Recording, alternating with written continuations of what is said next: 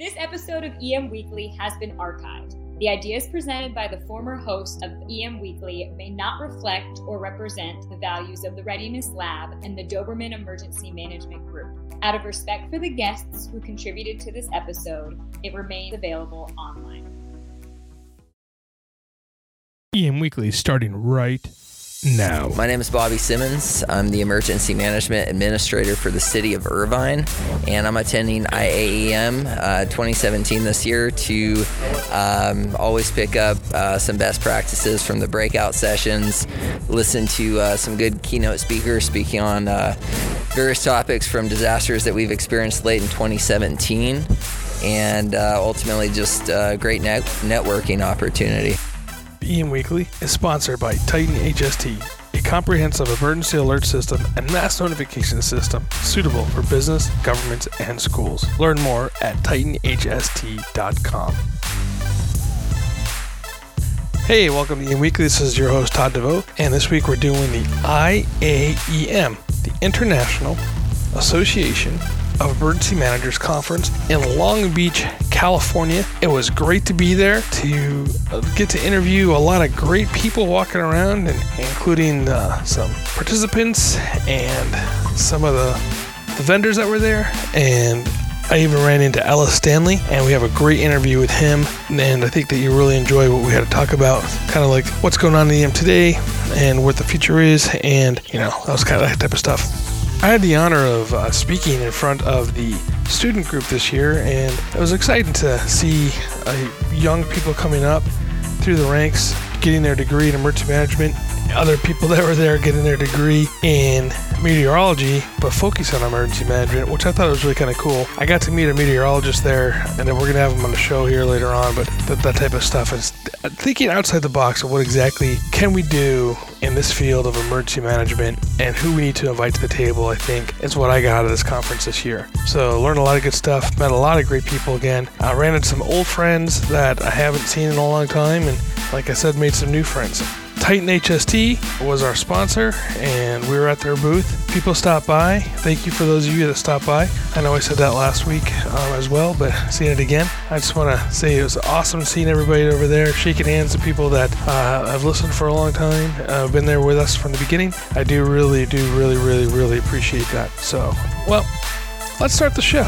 Good morning. My name is George Glenn. I'm with TEEX, Texas Engineering Extension Service. The conference has been just a wonderful opportunity for us, able to interact with potential customers and showcase courses not only from TEEX but also with the NDPC. All right, my name is Andrew Yarosh, also from Millersville University. This is my second time at the annual IAEM conference and currently president of our student chapter. Very thankful to be here and accept our award. We were Student Chapter of the Year and got to bring some undergrads, a larger group this time around, and getting out of it, everything I can imagine. It's been great. Cool. My name is Jessica Fink. I'm a student at Millersville University, attending this conference for the first time. Got a lot of great information out of this and also some great networking and chocolate chip cookies. Hi, I'm Adam Roser from Millersville University, a grad student. This is my first conference, so I'm usually used to going to meteorology conferences, but this is really cool in a way that it's different group of people that I'm being able to connect with, and I've learned a lot through the sessions, and it's been a great time. Cool. I'm Matt Karp. I'm also from Millersville University. This is my first time attending the conference, and it's an online program, so all the guys you just heard spoke. I met them for the first time here, so that's been great to network with my peers and my classmates, and I'm just happy to do the banquet tonight. Awesome. My name's Brian, and I just want to make your editing that much more difficult. My name is TJ Alba. I'm from the 92nd Civil Support Team. I'm studying emergency management, so I'm here at the conference just trying to make the most out of my professional development. My name is Jeff Robinson. I'm Disaster Management Area Coordinator for Area G of Los Angeles County. What I get out of the IAEM conference is meeting, networking, understanding what other people are going through and how they've dealt with it. Hey Todd, I'm Ken Jones from Rochester, Minnesota. I'm the Director of Emergency Management for the City of Rochester. Rochester, Minnesota is the home of the Mayo Clinic. I came to IAEM this year as a speaker. I'm going to do a program on what we learned with outreach to access some functional needs groups that we did as part of our hazard mitigation plan. And that program is called Connect 2080, and it really talks about a shift in our thinking in emergency management from planning for the 80% versus aiming our planning solely at the 20%. And if we do that, doesn't it also benefit the 80% that doesn't have disabilities? Cool.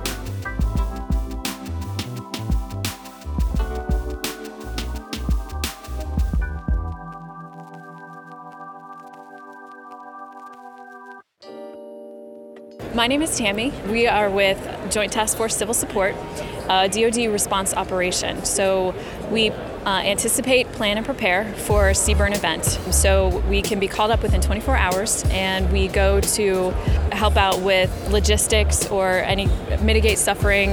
We help with search and rescue and that type of thing.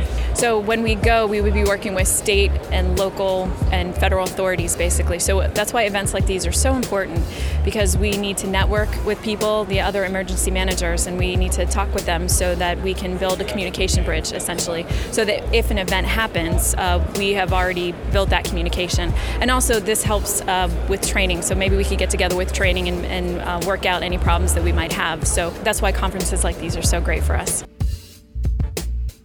My name is Sean Scott, author of the Red Guide to Recovery Resource Handbook for Disaster Survivors, and IAEM has been a life changer for me in many ways, and this event is a must go to for any vendor that provides services or resources for the emergency management industry. Todd, one of the reasons why we're here at IAEM and the Emex is that Chef Minute Meals is part of anybody's planning during a disaster. And one of the things that we get to meet here is, of course, a lot of state, city, and local officials, but also a lot of government, federal officials from FEMA and other agencies. And we found this to be a very, very beneficial show, and we're looking forward to going to Grand Rapids next year. Well, we're here with FEMA, Integrated Public Alert and Warning System. We are here at this show because this is where the users of iPAWS are, the button pushers. iPAWS being really a national system for local alerting. It's used by state and local authorities across the country. We have about 1,000 agencies right now that are users. Allows them to send alerts directly to people in their area to cell phones via cellular broadcast, wireless emergency alert, and also connecting to radio and television for emergency alert system emergency communication broadcasts. Emergencies happen, whether they're related to medical emergencies, threats of physical violence, weather-related, or other. One of the most difficult things during an emergency is to find help and quickly and efficiently communicate with all parties, regardless of whether you're an administrator, law enforcement, or the end user. With Titan HST, we help to store time by creating high-tech, yet simple-to-use mobile-based applications that connect you with the people who can help you. At Titan HST, we believe in the power of people. We're live here at IAEM, and obviously we're recording this, but it's really cool. And I ran into Ellis Stanley, and for those of you guys who don't know who Ellis is, he's an amazing guy, really proponent of emergency management, one of the earlier leaders. But Ellis, tell us about yourself and how you got involved in emergency management and where you are now and what's going on. First of all, Todd, thanks for giving me the opportunity to sit down and talk about something I'm very passionate about. And I think we have had an amazing week here at International Association of Emergency Management's conference. We've been able to learn a lot. We've been able to share a lot. I've only been in this business a little over 42 years. I've been in a small jurisdiction in North Carolina and a medium-sized jurisdiction in Georgia, and was fortunate enough to retire from a large jurisdiction like Los Angeles. And then in the private sector, being able to come back into some of these same communities and other communities and do meaningful work to help communities be more resilient. So over your 42 years of being an emergency management, you've seen the ebbs and flows, the styles of things that are happening. What direction do you think we're going right now, and how do you think we're achieving that? Well, a couple things. One, we constantly change, and that's not necessarily a bad thing. The world changes around us, and that change is necessary for us to adapt to what's happening. And we do that in a number of ways. We change our training needs. We change our education needs. And we learn from those mistakes, hopefully, that we've made, or those case studies that we've seen, and we try to impart that. But in the world we live in, there's always going to be something new. There's always going to be that challenge that we didn't necessarily think of. Predictable Surprises, as I say, that was a book that was done by Mike Baserman, a professor out of Harvard. And we have to constantly learn from our mistakes. We also have to learn from others as they go through these things. We talk about all disasters being local, but we have global learning opportunities. We have to look at how people handle or how people mishandle things, so that not if, but when it happens to us, we have something we can relate to. We have something that we could include in our toolbox, if you will, so that we don't get caught making the same mistake. Right. So now you've been able to travel around the world and see some of the larger disasters and those things. What are some of the most recent ones you've gone to, and what did you learn from them? Well, recently was in Japan and had the opportunity to talk with a lot of people about the Fukushima disaster. And that was 3 disasters. You had an earthquake to start with. Then you had tsunami. And then you had the nuclear incident. Well, from an outsider, listening to them, Japan thought there were opportunities for better preparedness. Okay. So they now want to be able to go back in there. And it's a culture that's different from our culture. And part of how we reached out to the communities and involve and empower the citizens, they had not done that. So they want to now learn how they can do that. One of the things we also learn is that they may not integrate the private sector as well as we do in our preparedness and our response and our recovery. So I think that's going to be a change. But we also learn kind of how resilient those communities are too. And one of the changes we see is the public officials now are recognizing the need to change the culture relative to emergency management. And that's going to make a huge change in that culture. So that's great. So basically what we're doing now, and I think I see this too with the growth of the internet. And I mean, even when I started, the internet wasn't a big thing, and now it really is that we're able to learn from different cultures and different disasters and the news that spreads across. So it's really cool to bring in some of the things that they've learned in the past into what's going on today. Yeah. So where do you see the new trend? And yesterday you and I were able to participate in the fundraiser, the IAEM fundraiser for the student scholarships. And we had a lot of great students there showing the stuff that was out there. It was exciting to see the youth and those people wanting to get involved in emergency management. And when you started, there weren't really emergency management programs. What do you think of that? The colleges getting into that realm? Well, Todd, that's an excellent segue, because when I talk about different cultures, the cultures in our society in the United States, there's a youth culture, right. There's a young culture, there's an elderly culture. So we've got to do a better job on bridging that gap. We got to be able to listen. As somebody that's been in 42 years, I need to be listening to the person who's just walking through the door. Right. They need to listen to value the experience that we folks who've been in the business a little longer, but with the new technology, with the new innovations and resources and tools that we need to know how to best apply them. And the younger folks are able to do that. And the younger folks are also able to influence in the colleges and universities what's being taught as well. So we all need to listen to one another a lot better. We have 2 ears and 1 mouth for a reason. Yeah, this is so true.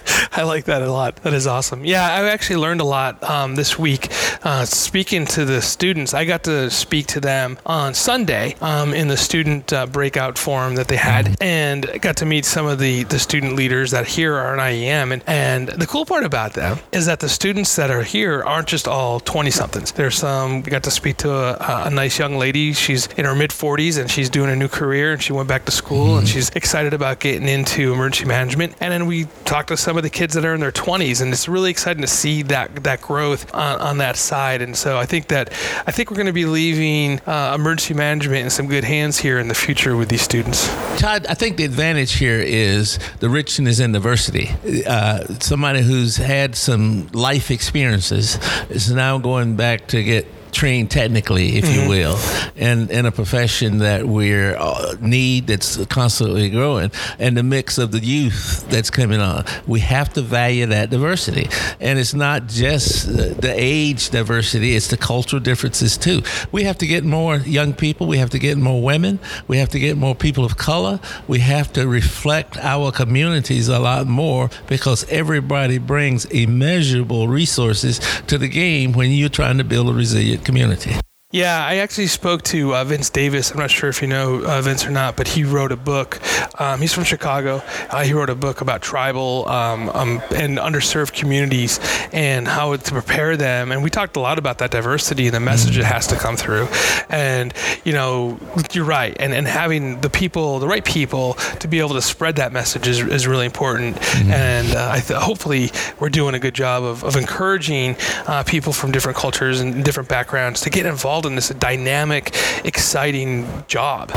And we also need to diversify our disciplines. And what I mean by that is we need public health at the table, exercising with us, planning with us, training with us. We need public works. We need public transportation. We need the media sitting at the table so that they understand what role and responsibility they have. And more important than anything else, we need the elected public officials going through an orientation as the first order of their business when they get elected as to what their roles and responsibilities are relative to planning for, responding to, and recovering from disasters. And that way, we now have it as a lexicon that we're all dealing with, and we can better build a resilient community. Yeah, that's something I saw that was pretty interesting from a takeaway from Hurricane Harvey, is that you had two separate political bodies giving two separate different messages. You had the mayor of Houston saying one thing, and then you had they call him a judge, the county judge, saying, which is I guess like a board of supervisors here in LA County, saying something different. And I really wish as an emergency manager that we could get these guys in a room together first, kind of find like a political unified command, and be able to get on the same page and get the same message out there, because it's difficult. How do you deal with something like that? Well, after 9/11, what started trending was what's called UASI, Urban Area Security Initiative, and what that did was look at it not from a myopic jurisdictional perspective, but looked at it from a regional perspective. Unfortunately, we don't have regional elected officials. We have official in this space and official in this space. So what we're going to have to do is start looking at how can we bring in the Council of Governments? How can we get with the National Association of Councils of Government and stuff, and sit them down and say, we share the same threats and hazards. We need to prepare a way that we can be force multiplied with our response resources, etc. Who's on first? How do we get that warning out? Because we cannot count on just stopping at jurisdictional lines.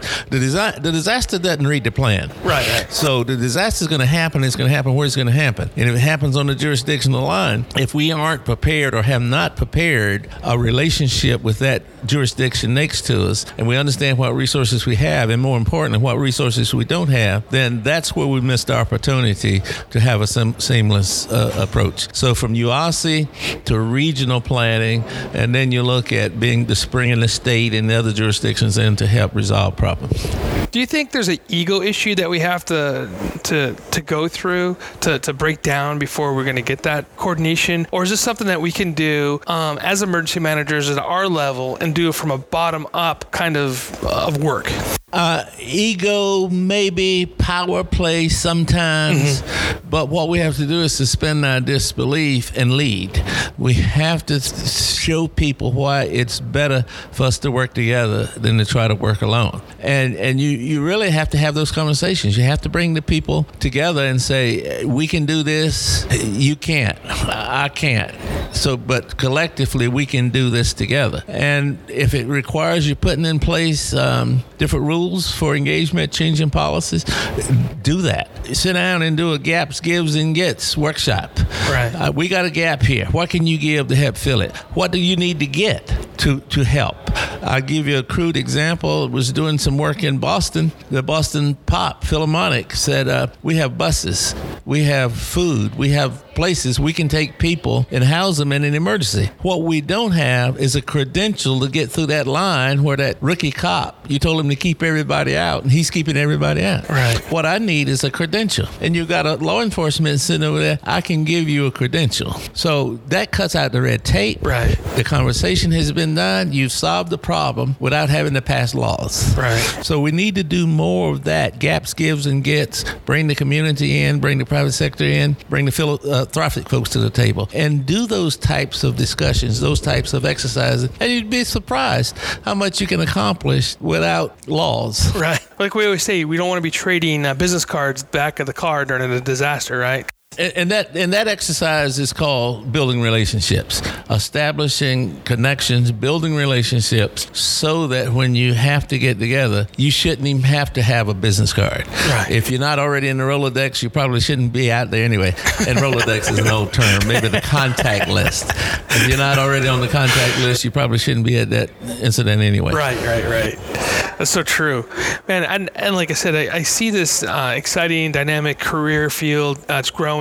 Not only are we touching our government bases, but we're in hospitals, private sector businesses. I mean, even Target and Walmart have emergency management logistics aspects. And building upon, like, say, a Walmart or a Target and using their logistics functions to move disaster supplies across the country, I think is a really unique way of bringing in those private-public partnerships and things like that. How can we build more relationships like that? Is it just going out and shaking hands? Yes, it is. It is really that simple. But we also have to understand what each player can bring to the table. When Northridge occurred in Los Angeles, Anheuser-Busch provided water. Well, folks thought it was the Anheuser-Busch in Los Angeles. The water came from Georgia, from Cartersville, Georgia, because what Anheuser-Busch does on a daily basis is ship beer all over this country. And the plant was in the hazard area. All the new plant in Cartersville, Georgia had to do is flip a switch, and now it's water on the can and water in the can. And the next morning, the water was here because they get beer here the next day. Right. So you have to understand what resource or capability you have. And you don't go to Anheuser and say, Anheuser, I want 10 million cans of water out of this shop. You tell them what the need is. Let them solve the problem. And they do logistics on a daily basis. Right. So by forming that relationship, understanding what capability, capacity they have, you give them your need and let them fill it. So how do we invite a business like an Anheuser-Busch or a Target or a Walmart to that table prior to the disaster? I mean, here I am, I'm a small city emergency manager. I mean, can I just go over and knock on their door? Or do we have to do like building into like the League of Cities, or in California, for instance, we have the CISA, or internationally here we have IAEM. How do we build this? How do we bring them into that fold? Why did you say, should we just go knock on the door? Because if you want to meet your new neighbor, you simply go knock on the door. Why can't you do that for that new Anheuser-Busch or whatever that company is? Knock on the door. If they don't answer the door, then you look for other avenues in. Ideally, if you're there before they get their permits to build and everything, you want to have a discussion with them. But if you come in and they're there, yes, go knock on the door.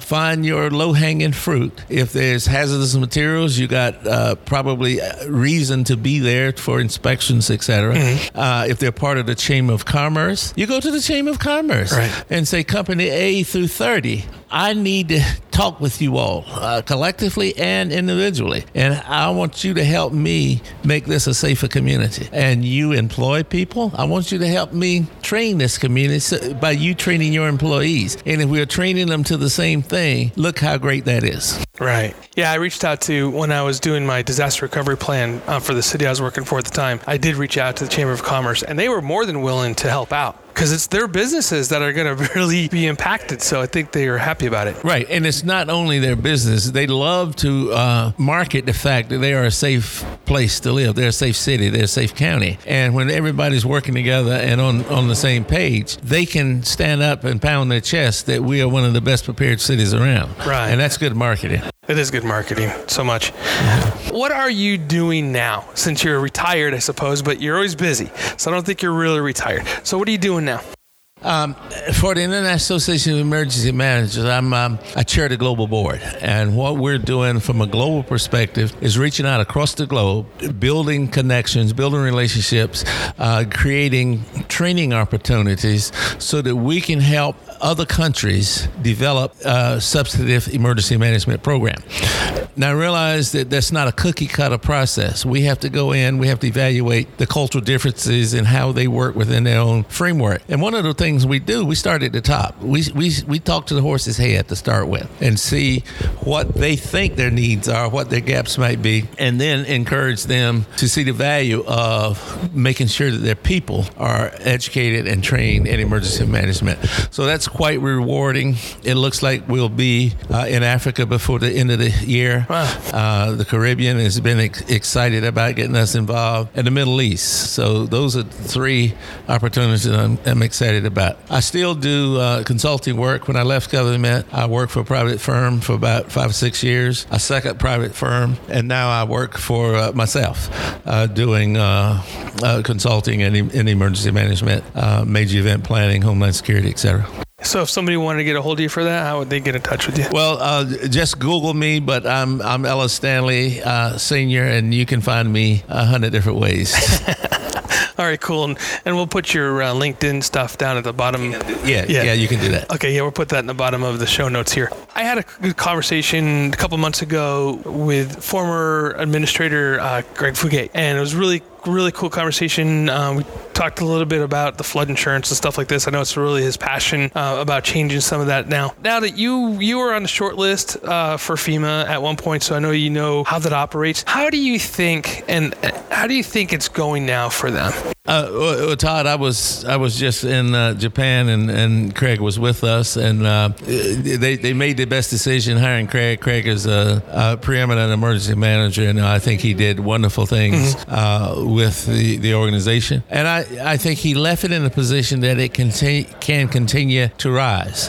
I don't think any organizations or 4 years after somebody leave be the same place. I think they need to put it in a position that it continues to grow. And I think I'm excited about the fact that we're seeing good people come into those positions, and really they've been pressed this year to show their worth. Right. And one of the things I was excited to hear is how they are now able to leverage the full order of federal government to respond and help recovery, not just FEMA. So when FEMA gets over 2 or 3 disasters, they run out of personnel resources because they don't have that side. But now when they can tap into all the other federal agencies who have the skill sets because they've been trained to do that, I think we're just seeing it grow. I think the opportunity is immeasurable.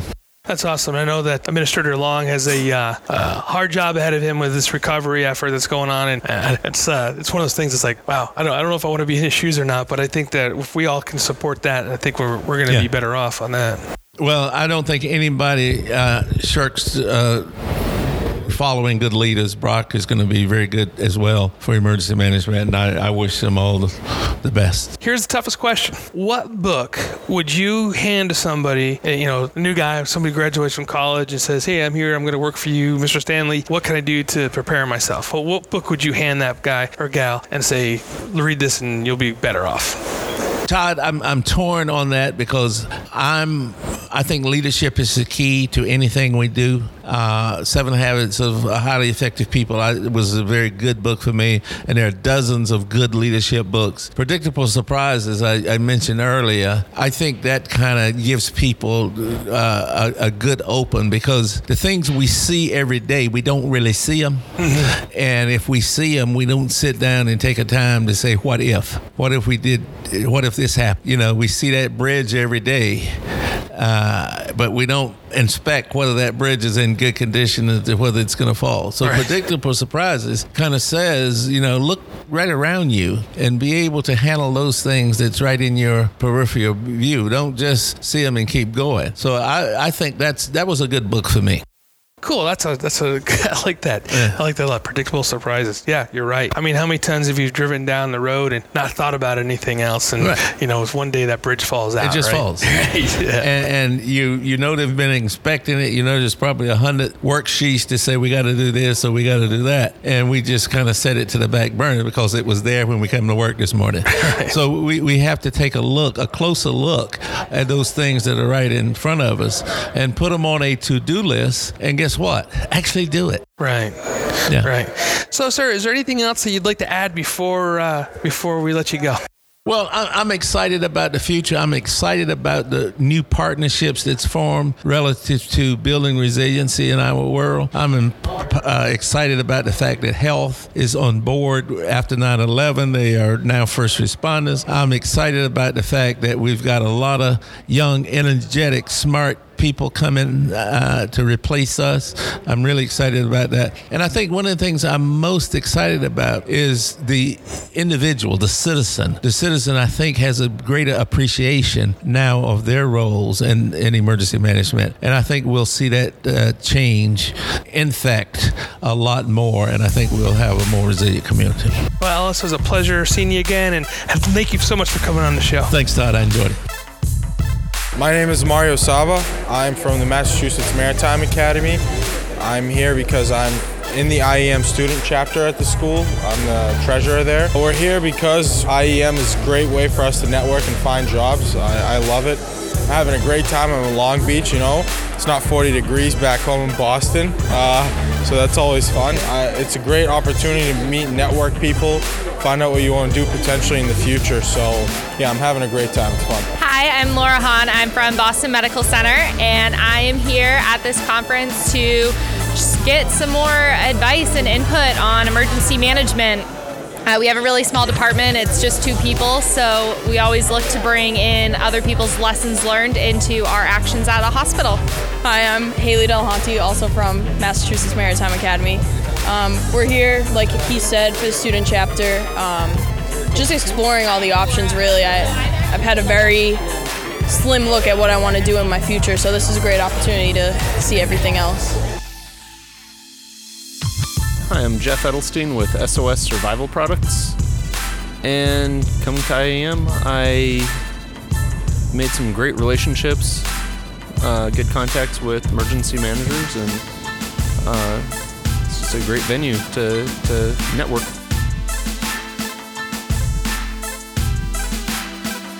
Dr. Michael Kemp from Capella University, and the thing that I think we wanted to get out of the conference was create strategic partnerships, meet interesting people, and promote the profession. Did you get that out of the conference? I think so. Cool. All right, awesome. Anything else you want to tell anybody that might want to come here next year? Bring a lot of business cards. Awesome.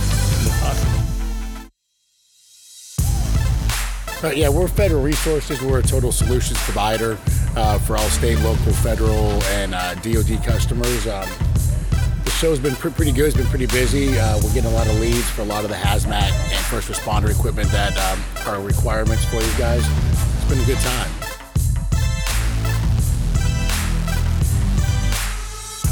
Hi, my name's Barb Clark. I'm the Training and Exercise Manager for the Intermountain Center for Disaster Preparedness. We are based in Salt Lake City, Utah, and we provide training and education as well as offer drills and exercises. We help organizations plan and do assessments as well as do research into best practices. What we offer to the whole community is an opportunity to learn, and we're here at IAEM to help support the mission of our organization, which is to provide all those great services that we just discussed.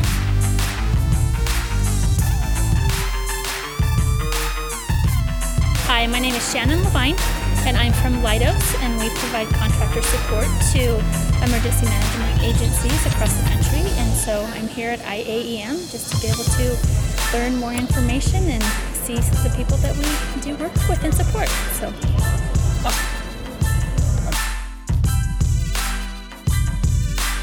Rusty Luke, Los Angeles County Office of Emergency Management. The benefit of being here for me is the opportunity to interact and network with people that I may have not seen in a while.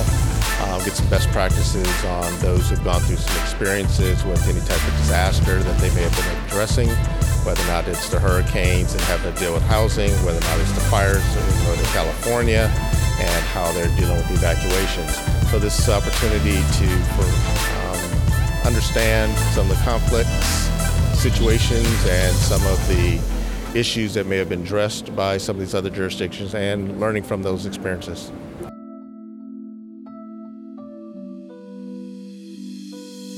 Hey, good afternoon. My name is Lieutenant Dave Vahosky. I'm the Secretary of the Uniformed Services Caucus and the Secretary-Treasurer for IAEM Region 3. And I love coming to IAEM because it's a great experience. Get to meet the people that I work with before I get out into the field. And it's a great opportunity to network and to focus on some of the scholastic pieces of emergency management. Cool. Thank you very much. No problem. Thanks. Painless, right?